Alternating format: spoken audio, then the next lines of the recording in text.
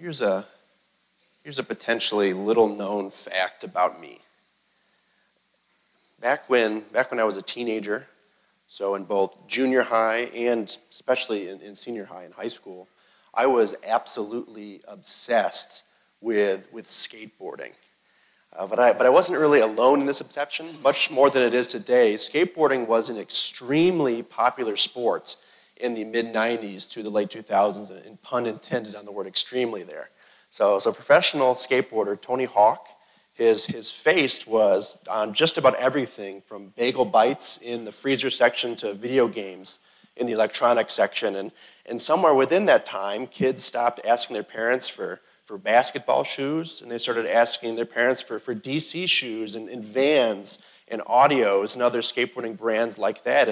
And kids swapped out their Tommy Hilfiger jackets for Element brand jackets and Volcom pants and Toy Machine sweatshirts.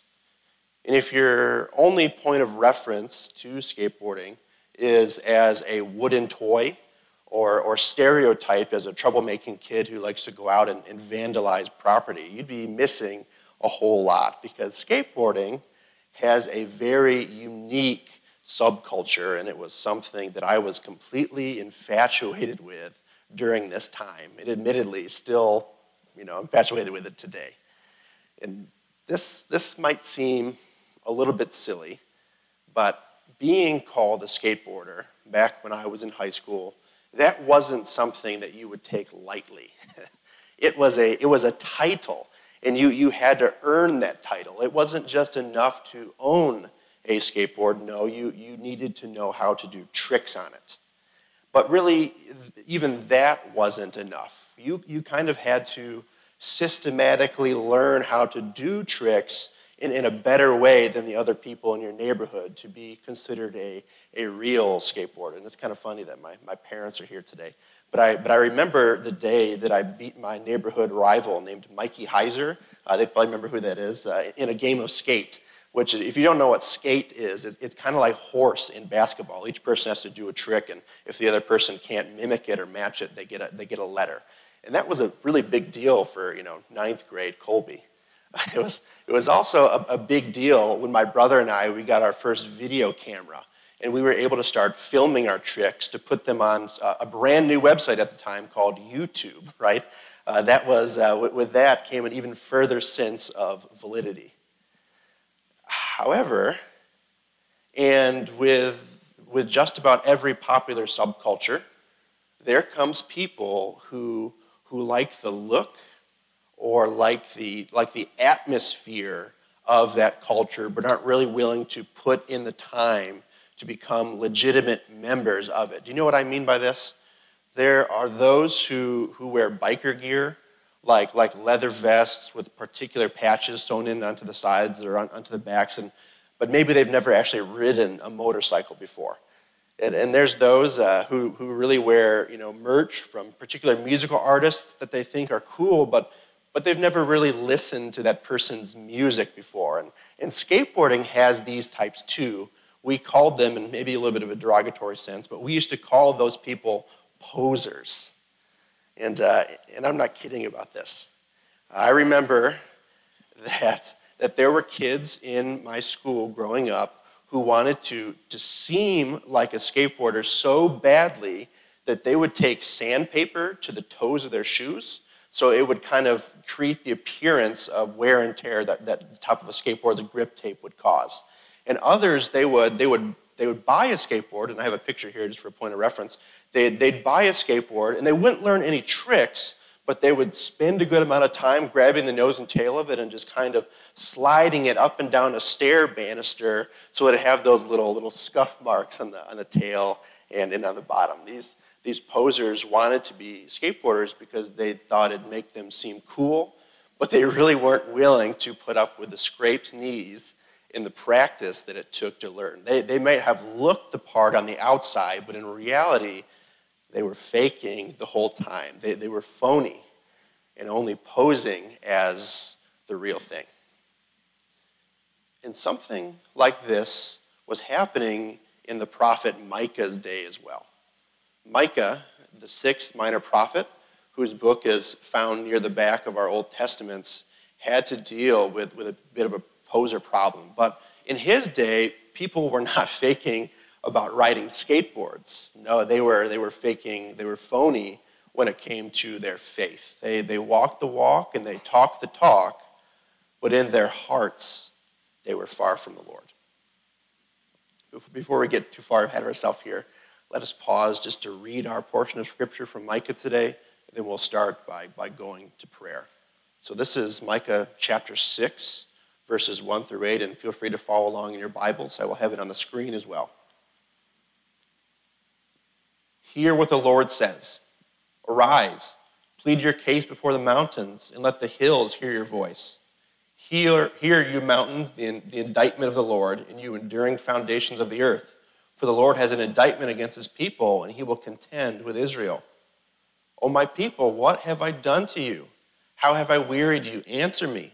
For I brought you up from the land of Egypt and redeemed you from the house of slavery. And I sent before you Moses and Aaron and Miriam.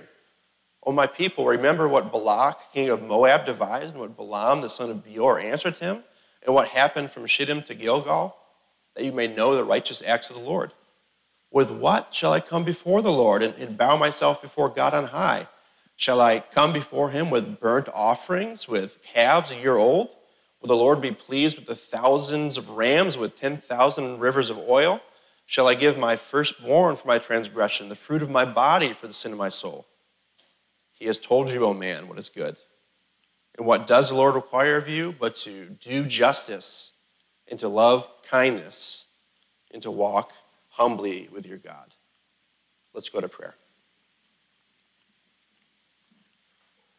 Lord God, we thank you that you have shown us the way to follow you. More than this, we thank you that you've given us your Spirit to help us in this as we would all fail on our own. God, as we consider your word through the prophet Micah this morning, remind us that it is possible to fake a relationship with you and convict us so that because of Jesus, it might not be so with us. Lord, I ask that you allow me to speak only what you wish to be heard. It's in Christ's name we pray. Amen. Just like we did a few months ago when we looked at the book of Zechariah, I would like to give just kind of a very brief overview of the book of Micah and then zoom way in on a specific section of Scripture within it. And this is not because Micah isn't worth reading or studying in its entirety. It's exactly the opposite of this. May this kind of serve as a teaser or something that might spur you on to read the rest of the book yourself as we consider only a portion of it that is particularly relevant to our time now. Micah was an 8th century prophet who primarily spoke to the southern kingdom of Israel, also known as Judah. And he had a couple of words to say to the northern kingdom before its destruction under the hands of Sargon II of Assyria as well. And Micah was a contemporary to people like King Hezekiah and the prophets Isaiah and Amos. And because he was a contemporary to these folks, it really shouldn't come as a surprise that Micah had a similar message as them too. So he, like Isaiah, but especially like Amos, he was all about faithfulness to God through right ethical action. All around him were a lot of people who were doing right-looking things for very wrong reasons. They were fakes, whitewashed tombs, as Jesus might put it, and Micah was on a mission to call these people out. And he does this by way of 3 particular sermons. And each of the sermons, they start with the word hear. That's why I have that in the blue box there. And each one, it also starts with a section of judgment and doom. But every single one of them, they all end with a section of hope and a way towards restoration. And in his first sermon there, so in chapter 1, verse 2, so there is an introductory verse that kind of explains who Micah the prophet is, and then the first sermon starts. And in this first one, Micah wants these oppressive land barons to recognize their sinfulness. So those who take from others without a second thought will have disaster hung around their necks. And in the second sermon, which spans from chapter 3, verse 1 to chapter 5, verse 15, Micah, he uses metaphor to describe the leadership of Israel and Judah as ones like cannibals who have cut God's people up to put into a cauldron to cook. It's kind of nasty, but their royal administrators and their military officials, their priests and their prophets, had begun to view those under them as subhuman and only a means to an end, a tool to accomplish what they felt was right. But what did they think was right?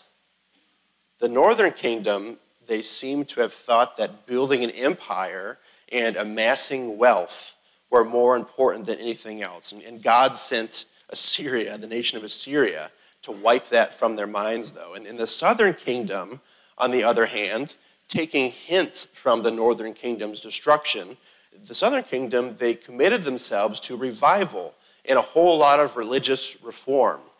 But they also now had to pay heavy taxes to the nation of Assyria. They had become kind of like vassals to that nation, and it seems like Judah didn't see the problem with stealing land and in oppressing the poor to get an extra bit of money to make up for this deficit. I guess they missed the irony in being all right with sin and stealing, but also enforcing seemingly orthodox religious reform at the same time.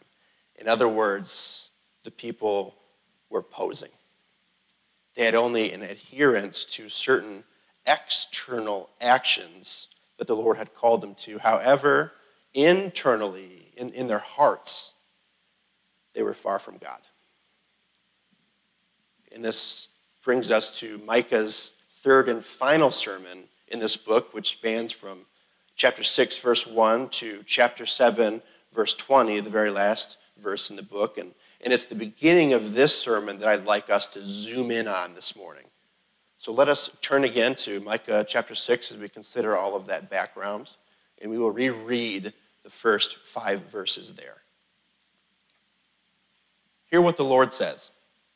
Arise, plead your case before the mountains, and let the hills hear your voice. Hear, you mountains, the indictment of the Lord, and you enduring foundations of the earth. The Lord has an indictment against his people, and he will contend with Israel. O my people, what have I done to you? How have I wearied you? Answer me. For I brought you up from the land of Egypt and redeemed you from the house of slavery, and I sent before you Moses and Aaron and Miriam.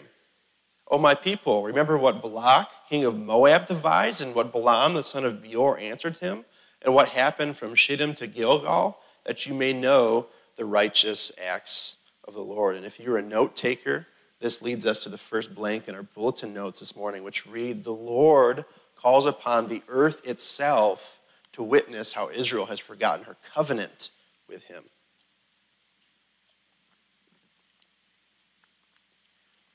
The first 2 sermons in the book of Micah, they start off with doom and gloom.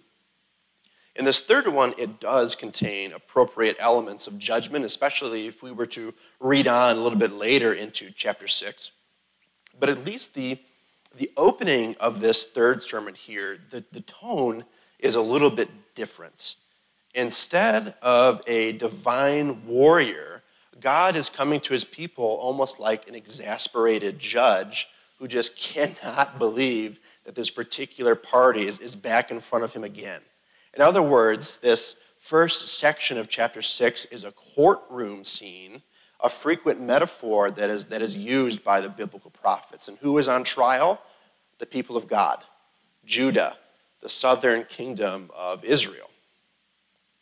And if you've ever spent any time in a criminal court, or if you ever stayed at home and watched a TV show like Judge Judy, you might be familiar with the major players in an average courtroom. There's the judge, who is the one who's hearing the trial. There's the plaintiff, and often the plaintiff's attorney, who are the ones who are bringing the charge before the court. And then there is the defendant's side and their lawyer, and often there are also witnesses. And in this court, Micah's court, we are first introduced to the plaintiff, who is the Lord.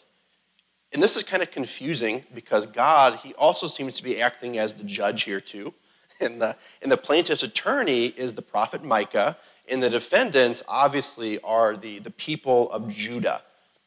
But right away, some witnesses are called forward. However, these aren't human witnesses. Instead, God, through Micah, calls upon the mountains and the hills of the earth to witness what God's got to say to them, assumedly to verify what he's saying is true. And it might be kind of odd to think that God would specifically call out some mountains to verify witness, but it's actually a pretty common thing that happens in Scripture. It's also called poetic merism. So that means it is a reference to a small piece of something with the intention about talking about the whole thing. And so for kind of a modern example of that, when we say something like lock, stock, and barrel, right, we're not talking about just those three components of a gun. We're talking about the entire gun. And it's the same thing here. God is calling upon the mountains and the hills, representative of the entire earth itself, to verify the sins of Israel. The whole earth is standing witness against them. But what's the charge? The charge is that God's people have forgotten their covenant with him. God himself has done nothing wrong, but it seems like the southern kingdom of Israel has conveniently forgotten the grace that the Lord had showed them in the past, and consequently the true way they were supposed to respond to such grace. And then God, he spends a bit of time reminding them of that covenant and that grace. And this recitation, that area there is just chock full of dense biblical imagery and figures and place names from the Exodus and Numbers and Joshua, and each one of them is a callback to when God acted as a liberator and a savior and a provider on his people's behalf. And it would be worth it, I think. It really would be worth it to slow down a bit and look at each of these stories to see how they would be good reminders of God's grace, because every single one of them are. We won't do that now, though, because we have just miles to go. But there is time, and there are questions that revolve around that to talk about during your Bible fellowship groups. But all in all, the point of this section here is this. God has continued to show kindness to his people and has fulfilled his promises to bring them into the promised land. But Israel has done nothing but break their covenant with the Lord, and instead of kindness, all they have shown is cruelty. But let's continue forward. With what shall I come before the Lord and bow myself before God on high? Shall I come before him with burnt offerings, with calves a year old? Will the Lord be pleased with thousands of rams, with 10,000s of rivers of oil? Shall I give my firstborn for my transgression, the fruit of my body for the sin of my soul? God does not desire empty worship or lifeless religious rituals.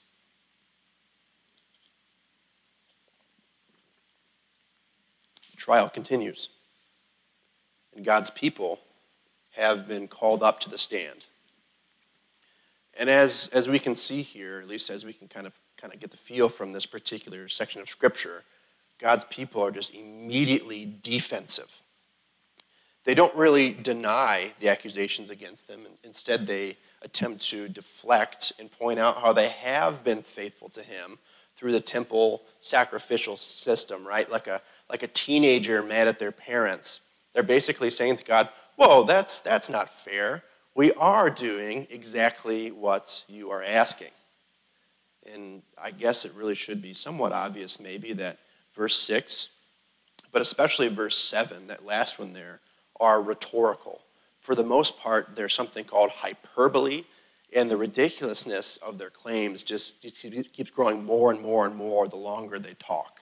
Right? Verse 6, in the offering of a calf a year old, that actually comes right from the book of Leviticus. So in Leviticus 22, verse 27, there are multiple animals listed which are acceptable burnt offerings for the Lord, and young calves are positioned in that text to be really the very best offering that one can give. So the people are kind of saying, hey, we already are offering you the best, God. What more could you want from us? Would a 1,000 rams, or would 10,000 rivers of oil please you? Maybe quantity is just as important as quality. But then they take things a step too far. They ask if God would be pleased with their own firstborn, with human sacrifice. If young calves and rivers of oil weren't enough, would something from their own flesh please the Lord? Yet, and of course, we can see from their defense that the people of God have completely missed the point. Not only of God's questioning from the earlier verses of this chapter, but even really from the sacrificial system itself. Animal sacrifice ultimately was not what restored a person's relationship with God.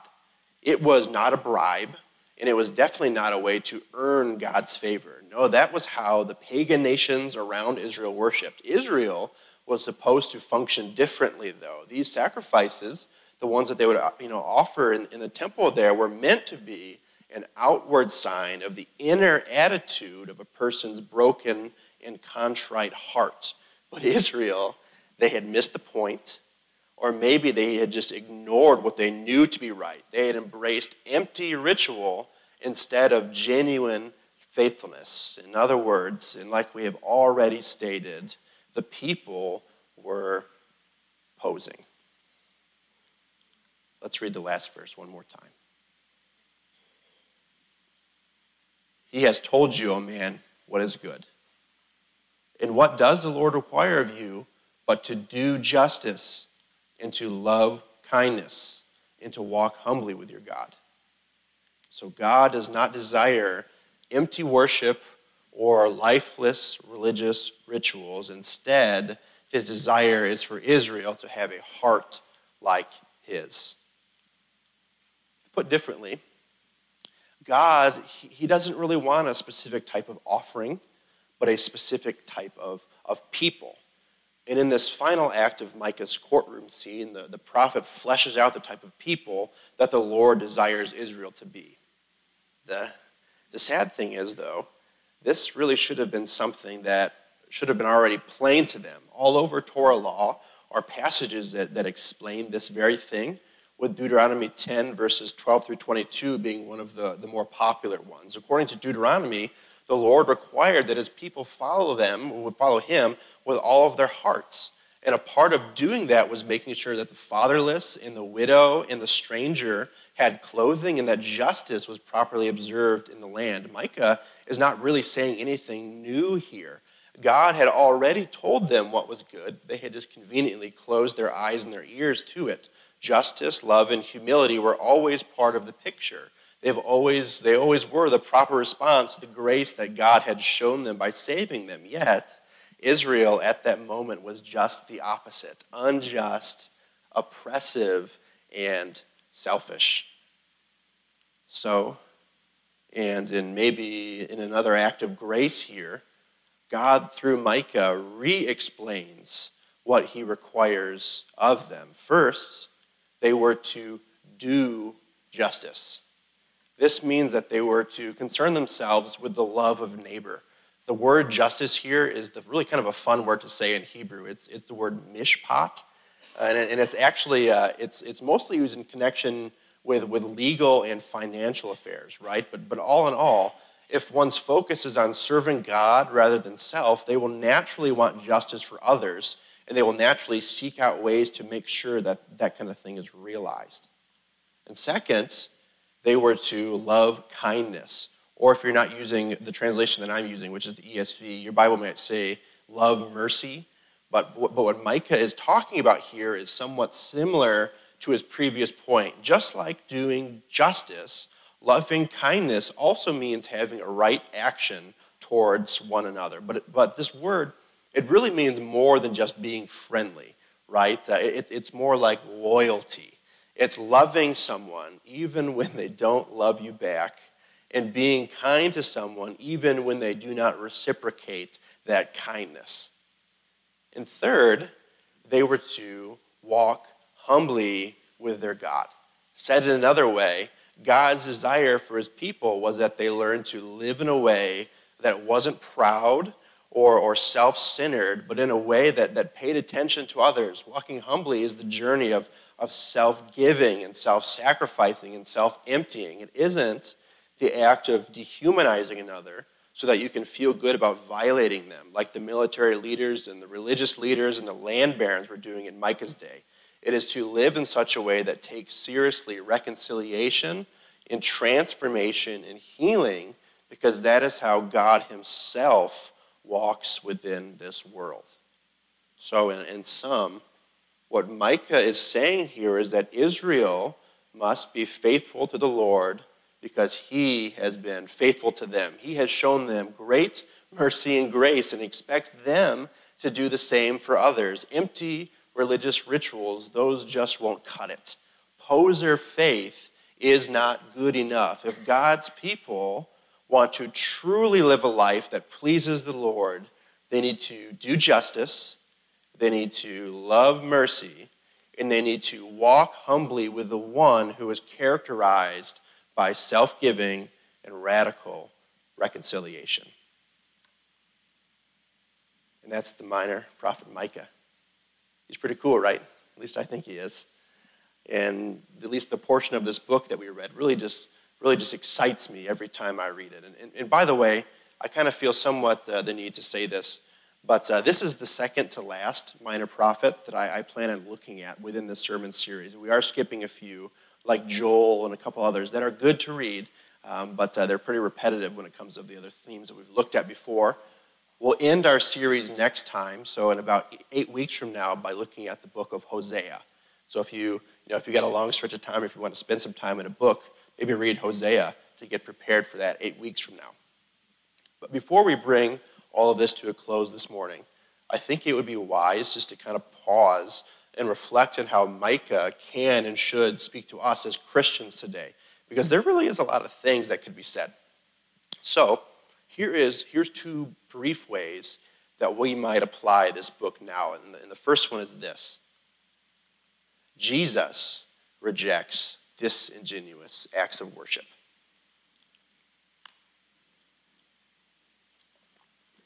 Now, admittedly, this is kind of tricky because it's easy to mistake this type of stuff for works righteousness.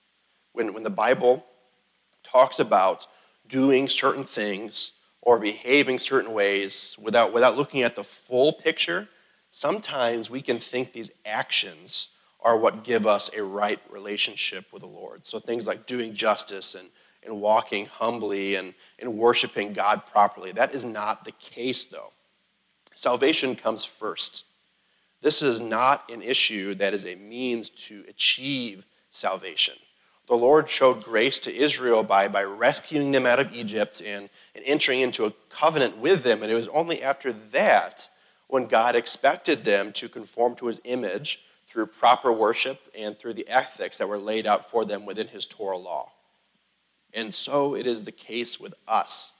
Once we pledge allegiance to Christ and we accept the grace offered to us through his blood, we are then given the gift of salvation. Nothing we can do can earn that. But once we have this relationship with the Lord, we aren't supposed to just stay where we are, right? He expects us to conform to his image with the help of the Spirit so that we can worship him properly and practice the ethics that are laid out for us within Scripture. But, and especially within this wealthy Christian West Michigan bubble that we live in, I think it is really, really easy to have, or at least to fall into the temptation of having poser-like faith. Just like Micah's audience thought they had done everything God wanted when they sacrificed a number of animals, it is really simple to get baptized, to join a church, to attend Sunday service and Bible study, and still completely miss the heart of God, right? Some think that they have pleased God because they celebrate communion frequently or tithe a good percentage of their earnings. Some others, and this is kind of a joke, but some others even might think that they are really doing well when they've got those cute little fish decals in the back of their cars, or they post Christian-like things on their Facebook. And of course, there's nothing wrong with doing these things. They're all great things, but we need to remember that good things can quickly become poor but comfortable substitutes for general or, actual genuine heart-level faith. Check your heart. Why are you worshiping? Why are you attending these things and doing these deeds? Do you really care for that which God cares for, which is justice and loving kindness and humility that all promote the other above the self? Or are you just using sandpaper on your shoes to make it look like you skateboard? Are you just using worship to promote yourself and religious ritual in a transactional type of way? God does not want a specific type of offering, but a specific type of people. Micah plainly states that all the sacrifices in the world will get us nowhere if we do not have the sincere faith that bears fruit in love of God and neighbor. And in relation to that, Jesus' words at the end of the Sermon on the Mount have always kind of haunted me in a way, if I'm being honest. In Matthew 7, after spending 3 whole, very, very brutal chapters talking about ethics and how those who know the Lord should strive to live, Jesus starts speaking to those who might wish to act like Christians but don't really do the will of the Father. And let me read this for you. This is Matthew 7, verses 21 to 23. Jesus says, "Not everyone who says to me, 'Lord, Lord,' will enter into the kingdom of heaven, but only the one who does the will of my Father who is in heaven. On that day, many will say to me, 'Lord, Lord, did we not prophesy in your name, and cast out demons in your name, and do mighty works in your name?' And then I will declare to them, 'I never knew you. Depart from me, you workers of lawlessness.'" In other words, it's possible to act a certain way and to do certain things to appear like a believer to everyone else, but only truly have phony faith. And I think that if you hear Jesus' words in the Sermon on the Mount and you find yourself legitimately concerned, that is actually a good sign of a repentant and a regenerate heart. You are bothered about the things that God is bothered about. That's good. But if you hear Jesus' words there in Matthew 7 and are only apathetic, examine yourself. And more so, remember the grace of God. Micah, he started off his 3rd sermon in chapter 6 by simulating a courtroom scene where a plaintiff charges the people of Israel to remember the redemptive acts of the Lord within their history. And this is good for us to do too, because when someone forgets the past, gratitude and the feelings of closeness are quickly forgotten as well. And Micah, as he really understood it, a group that does not remember what God has done will soon not be able to please God with their actions very well. The southern kingdom of Israel had that responsibility to remember how God delivered them from slavery in Egypt and how he provided for them all along the way. But we also have a responsibility to remember our deliverance from slavery that God granted us through Jesus' blood spilled. And just like in Micah's day, living in remembrance of this mandates genuine faithfulness and fidelity to our Lord. So let us remember that Jesus practiced proper justice in his life on earth. He called his disciples to love their neighbors and to forgive and to do right even in the face of wrongdoing. And not only did he teach it, but he lived it. Jesus, he displayed loving kindness when he showed us mercy by taking our sins upon himself. He did not deserve to die. We do. But he gave up from himself anyway so that we might have life with him. And Jesus walked humbly by not considering equality with God as something to be used to his own advantage or his own power, but instead he became a man and served others even to the point of death on a cross. Will we recognize God's grace shown to us? Will we remember his salvific acts? Will we respond with genuine and not fake faith, emulating Jesus' witness out of gratitude? In other words, remember, God does not want a specific type of offering, but a specific type of people. Let's pray. Lord God, we thank you for the witness of Micah. Through this prophet, we are reminded that you are a God who deeply loves us and does not abandon us even when we mess up just over and over and over. In reality, Lord, we all are posers. We all have sinned against you and have broken the covenant you made with us. But Lord, you have graciously taught us, both through example and through your word, how to live better. Let us now, through your Spirit's guidance, learn to do justice, to love kindness, and to walk humbly with you as we seek to emulate your kingdom here on earth. It's in Jesus' name we pray all of this. Amen. Well, in reality, we're all posers, right? All of us have failed. We all deserve nothing but death. But thank goodness for Jesus. Amen? Amen. We can celebrate him this morning. We can celebrate him by going out and fellowshipping during our Bible fellowship groups and eating good cookies and things like that. But don't forget to remember the grace of God. You're dismissed.